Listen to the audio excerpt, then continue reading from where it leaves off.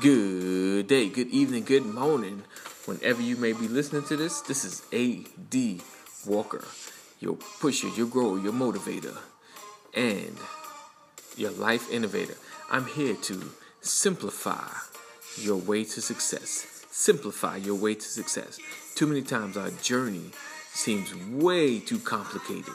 So I'm here to make it a lot simpler, to focus on where you are to where you need to get to, and just create the right steps to create the reality that you've always dreamed of. So today we're going to talk about being intentional in your actions, your thoughts, and your abilities. You know, many times we go through our days just focused on what's going on around us and not focused on our dreams and focused on the things that will help change our lives. We are too caught up in drama and issues instead of focusing on the goals that are present before us, right? So, simplifying your goals. What is it that you want to accomplish, right? What kind of life do you see yourself living in the next 5 to 10 years? Now, that's the part that's not simple. Knowing what you want and creating the vehicle to go after it. So today, I want to challenge you to consider, what is it that you want? What life do you want to have?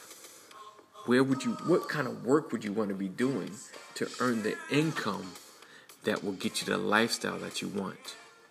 These are questions that you need to ponder. These are things that you need to think about. And from there, creating a plan, a map, living intentional to live the lifestyle that you've always wanted to live. All right, so in this podcast, in this 5-minute podcast, we are going to break that down into small chunks and get you started today. Stay tuned. All right, so let's break it down into a few steps on creating that dream, on how to discover that dream that you want to become reality. Kind of like finding your purpose, right? Too many times we make this thing way too complicated than it really needs to be. And how, the key to success is not about chasing money, but it's how many people can I help with the skill set that I have? How many people can I help with the skill set that I have, right? So the first thing you need to do is decide, what do you enjoy doing? What do you enjoy doing? Other than sleeping, what do you enjoy doing? Because I didn't even throw in eating. Because eating can become something great as well. You can open up a restaurant if you like cooking and eating.